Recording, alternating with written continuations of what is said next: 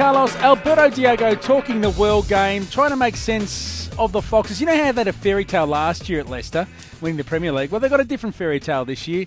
It's trying to win the Champions League, and it continues on. Here we go. It's Riyad Mahrez with the delivery, and it's a goal for Leicester City.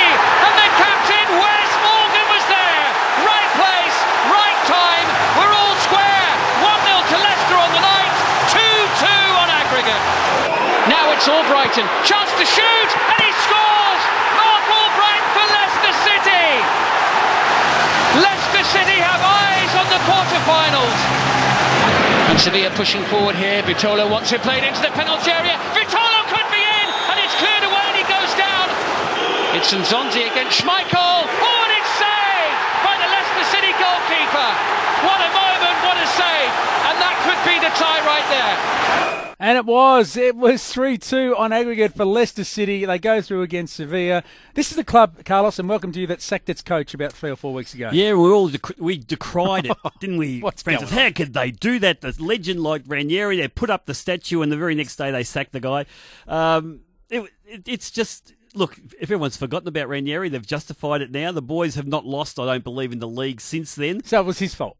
Well, look, I just think, players are strange beasts, aren't they? I mean, when they're unhappy, they get together and they're unhappy together. They get rid of one guy and suddenly they're recaptured. They're playing exactly the same football they did last year. And you watch today's game. Yeah. That's the team that won last year's Premier League title. That's been hiding for 7 months. And this is Sevilla, that's third in the league in La Liga at the moment, and they've shown fairly good form this whole season and troubled a few big teams over there too. So there's a lot of tickets on Sevilla, and of course Sami Nasri, the old Arsenal player, who by the way, I thought that they'd lost the game even before he got sent off, but after he got sent off, it just became a no-brainer.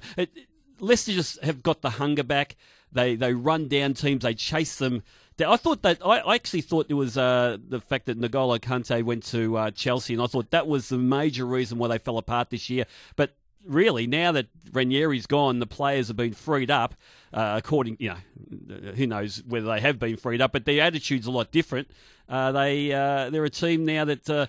Kante or no Kante, they're actually now playing the same football as last year. It's amazing because he's become one of Chelsea's best players. Yeah, too. yeah. Look, he's going to play probably in 2 consecutive title-winning teams. In fact, he will, for 2 different clubs. How many times has that happened in the Premier League? Not very often, I'd imagine. You've gone from a championship-winning team to another club that wins the Premier League the second year. If anyone can remember a player that's done that, give us a call, 94291116, because off the top of my head, no, I can't. I've got no one. You'll have to get the research department on that one there. But even if you go to N'Golo Kante and what he did for Chelsea on the weekend, the FA Cup against Manchester United, scoring the goal, Gary Lineker. I mean, this guy is not a guy that throws around praise lightly. He turned around and said if he ends up scoring more goals, puts more goals to his, not a lot more goals, but just starts adding goals to his repertoire, he will be the best central midfielder in the world. So that's how highly they regard that player for Chelsea. So, and we all thought that was the reason why Leicester had fallen away this year. But no, they're back playing great football, and not only in the Champions League now, but also in the Premier League. Yeah, their aim now is just to stay alive in the Premier League and go reset for next year. But and it's kind of, you take some pleasure in them doing well, but you also feel like if you're a Leicester fan, you'd have mixed feelings.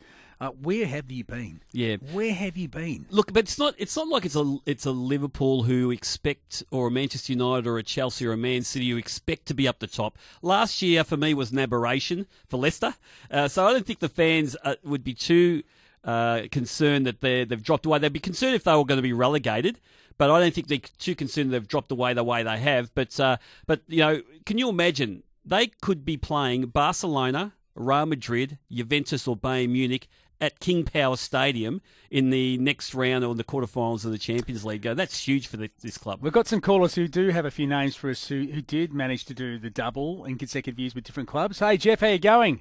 Good, thanks, mate. How are you? Who was the player that did that played one season with one club and won the EPL and then followed up at another club the following year? Although he didn't take the pitch, I'm pretty sure Mark Squatter did it. At Chelsea and... Chelsea. He finished up at Leicester, didn't he? At Leicester. Yeah.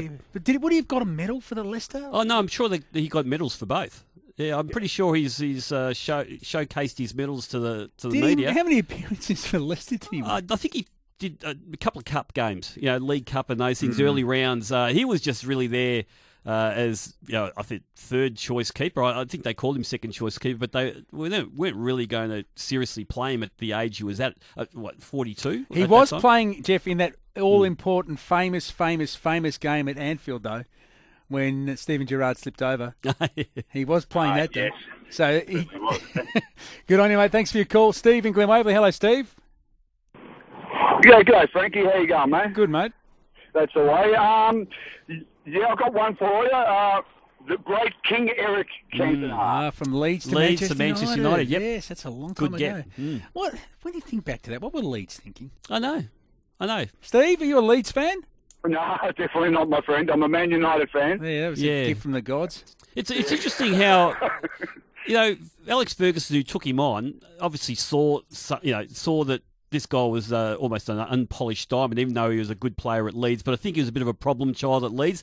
He's been a problem child all his career, but I think Alex Ferguson never, ever was frightened of having that sort of player if he knew that he could straighten him up and guide him the right way. And he got the best out of some really, really explosive type, volatile type plays over the journey. And just when he was going to lose control, he let them go. Roy Keane as one example of that. Prawn Sandwich Brigade. Yeah. And if you've not followed Eric Cantona's film career, have you seen him as an actor? I saw just a clip. Have you seen Looking for Eric, the film? Well, I'm not sure whether it was that film, but I saw him on an SBS movie just flicking through. Do me a favour, next week, come back and go and get it. Ken Loach, great British film director, made this film called Looking for Eric, and Eric Cantona plays himself in this sort of magic realist film. Go and have a look at it and come back. And do you rate him? Awesome. Okay. Awesome. All right. Macca in Lilydale, hello. G'day, gents. How are you? Good. Any chance to hang it on a Chelsea player, I will, but this guy did a double, but in the opposite fashion, was Frank Lampard. He went from Chelsea, missing out on the title with Chelsea in the 2014-15 year, and the year previous, it was Man City that obviously won it. So he went from one club to the other, but missed out on championships at both. Yeah. Did the wrong I reckon there'd be I'm not sure whether there'd be a few of those players, but those players wouldn't put their hand up really for that achievement, would they? No. Anyone who's done that wouldn't be sort of bragging about it, that's for sure. Frank had a few titles already, though. Yeah. Carlos Alberto Diego is here, and we're talking the World Games. Socceroos have a really important couple of weeks coming up. They've got to go to Iran to play Iraq. Don't ask. Don't ask. Anyway, and then they're playing the UAE in Sydney. Yep. And fair to say... On a minefield, by the way, by the sounds of things. Because of the state of the Allianz Arena. Has had so much rain? No, I think the rugby's been chopping it up, and Ange wasn't happy at all yesterday. Came out in the media and was very forthright in saying that if that had been a cricket pitch that was, for a series between Australia and India, and it suited India, the Prime Minister would get involved, and he basically openly said that because it's football, no one seems to care. So he was very, very angry. It goes back to that the ongoing discussion around football and soccer having its own standalone national stadium, which I'm a big advocate for. The next question always is where it's going to be. My answer is I don't give a flying one, as long as it's somewhere that the Socceroos can play in conditions that are conducive to them doing their very best. Yeah, and I look at the imperatives, the financial imperatives of the FFA, the fact that they can move the games to whichever state where the state government would pay most money, they probably would be dragging their feet on that idea, Francis, because of that reason. Yep, indeed. Hey, but one young man who will play on whatever pitch they put out for him because he must be so excited is young Adelaide United boy Riley McGree, who's 18 years of age. He's played 12 or 13 games of A-League football.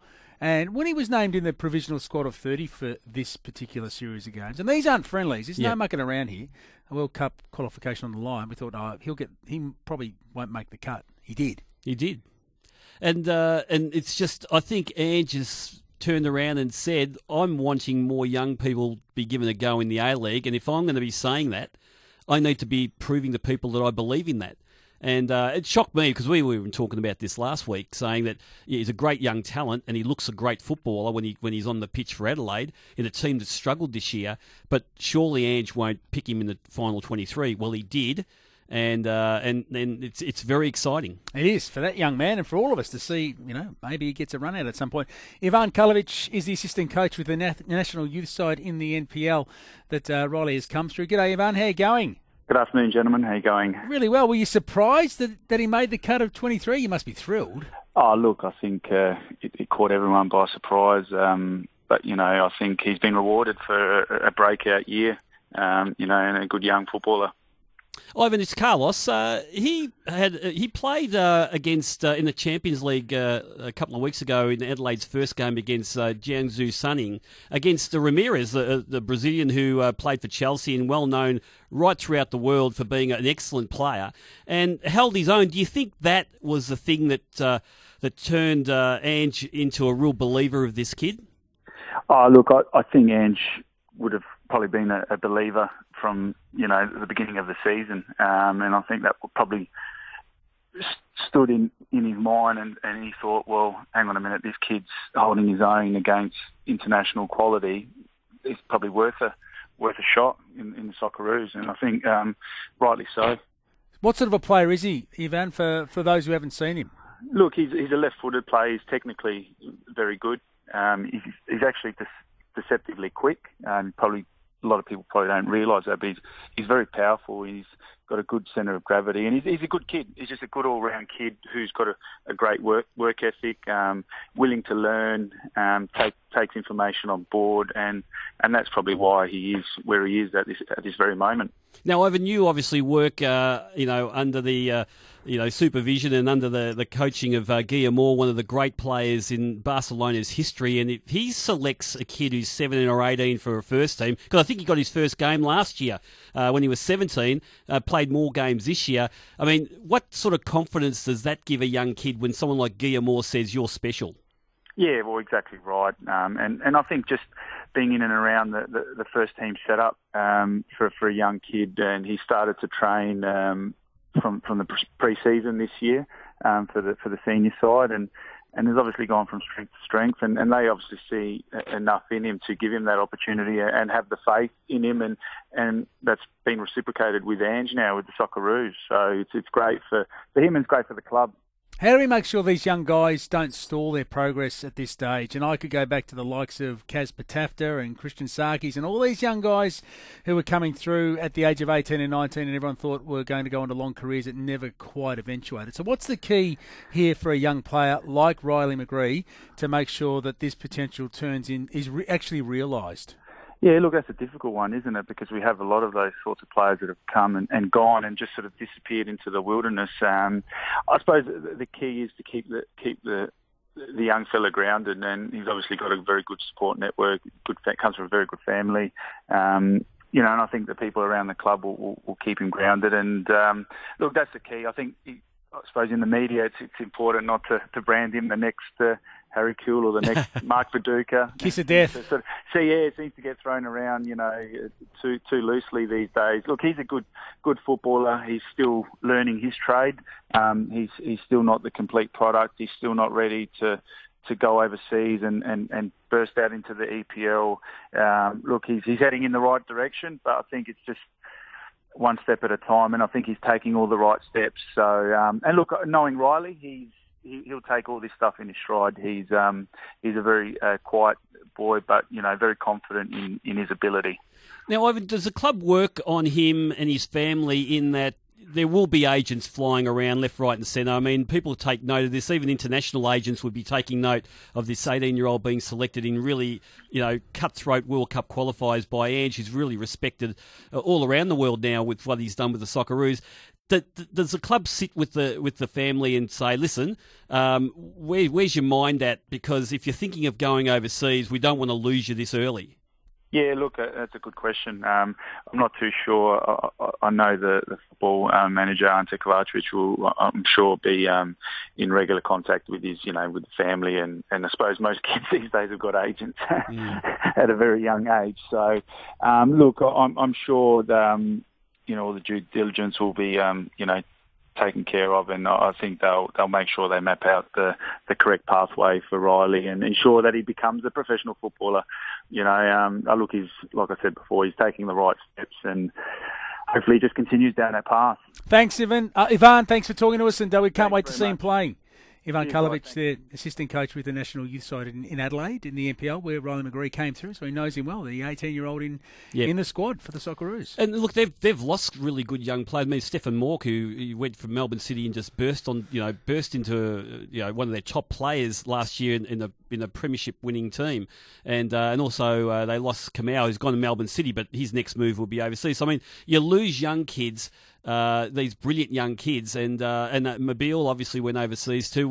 Melbourne Victory is Thomas Deng's not lost, but he's on loan over there in Holland. Pasquale's gone over there too. You just lose these brilliant young kids early, and we don't see them in the A-League. I miss that if I don't see them in the A-League. It's good for their career, not bad for the overseas club, but we lose out here. It's not always good for their career. Often they get lost as well. Carlos Alberto Diego with me talking football, the World Game, and don't forget Ox and Marco up on the run home very soon. This is an interesting text that's come through. Always happy to read yours. 0433 98 11 16 is where you fire them to.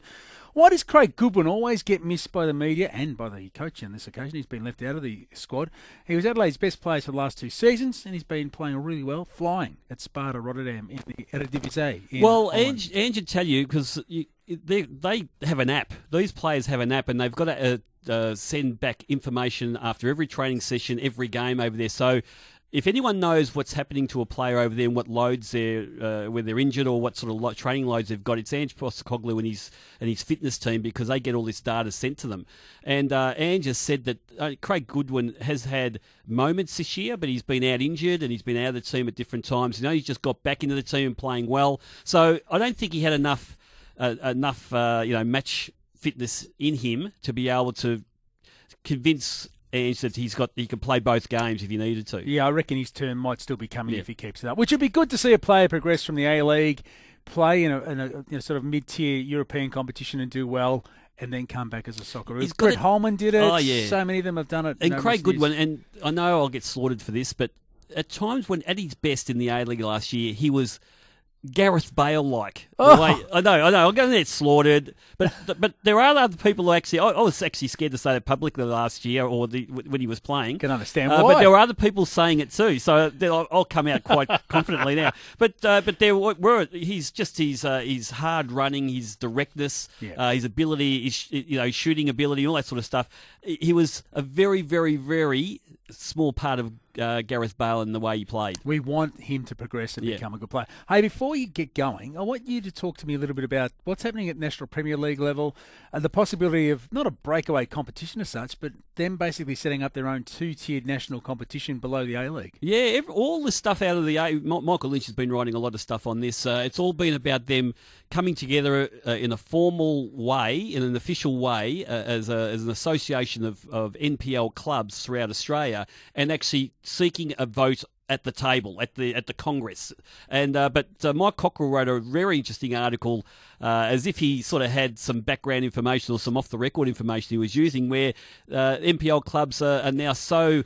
jacked off. Yeah, they're so upset of the delays in a second division or anything that might benefit them, that they are thinking of actually setting up a second division with or without the FFA. Now, I don't know if that's possible, and down the track, if they're going to do it without the FFA, I don't like their chances of getting promotion to relegation to the A-League down the track. So I'm not sure whether that would work, but I share their frustrations, just because some number crunchers at the FFA seem to think that it's going to cost a bit of money and that they might incur some losses over time. Doesn't mean you should stifle ambition in a good idea. And I think we should be looking at a second division, even put it in place a timeline where in the next 3 or 4 years, teams get ready, put your application in 5 years' time, give timelines for these clubs or these people at that level, and then they'll be much happier, I think. I spoke to Mike Cockrell about it earlier in the week, and he talked about whether the FFA was in danger of losing control over the future direction of the game. Unfortunately, they've lost control of the FFA, and why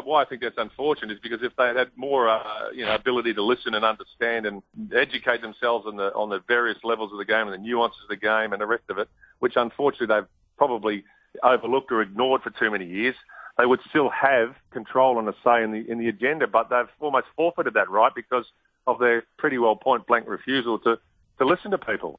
There you go. That was Mike earlier this week with us. Mike Cockrell, leading football journalist in Sydney, talking to us about that National Premier League move. They're having a meeting next week to try and make it happen. Yeah, but I'm not sure the NPL clubs are at that table. So this is the problem.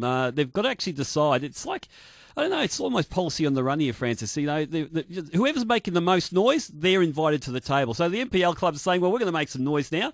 Apparently the last article from Michael Lynch is about FIFA backing the NPL clubs in their endeavours to get on that table and get voting rights. But they've been pushing the FFA to have a standardised promotion and relegation system, which is, the way football operates in all other parts of the world, virtually except for Australia and maybe one or two other constituencies. Yeah, put a timeline in place, and people will work towards that timeline. And I think you'd solve 80% of your problems if you start doing that. Good on you, Carlos. Thanks, mate.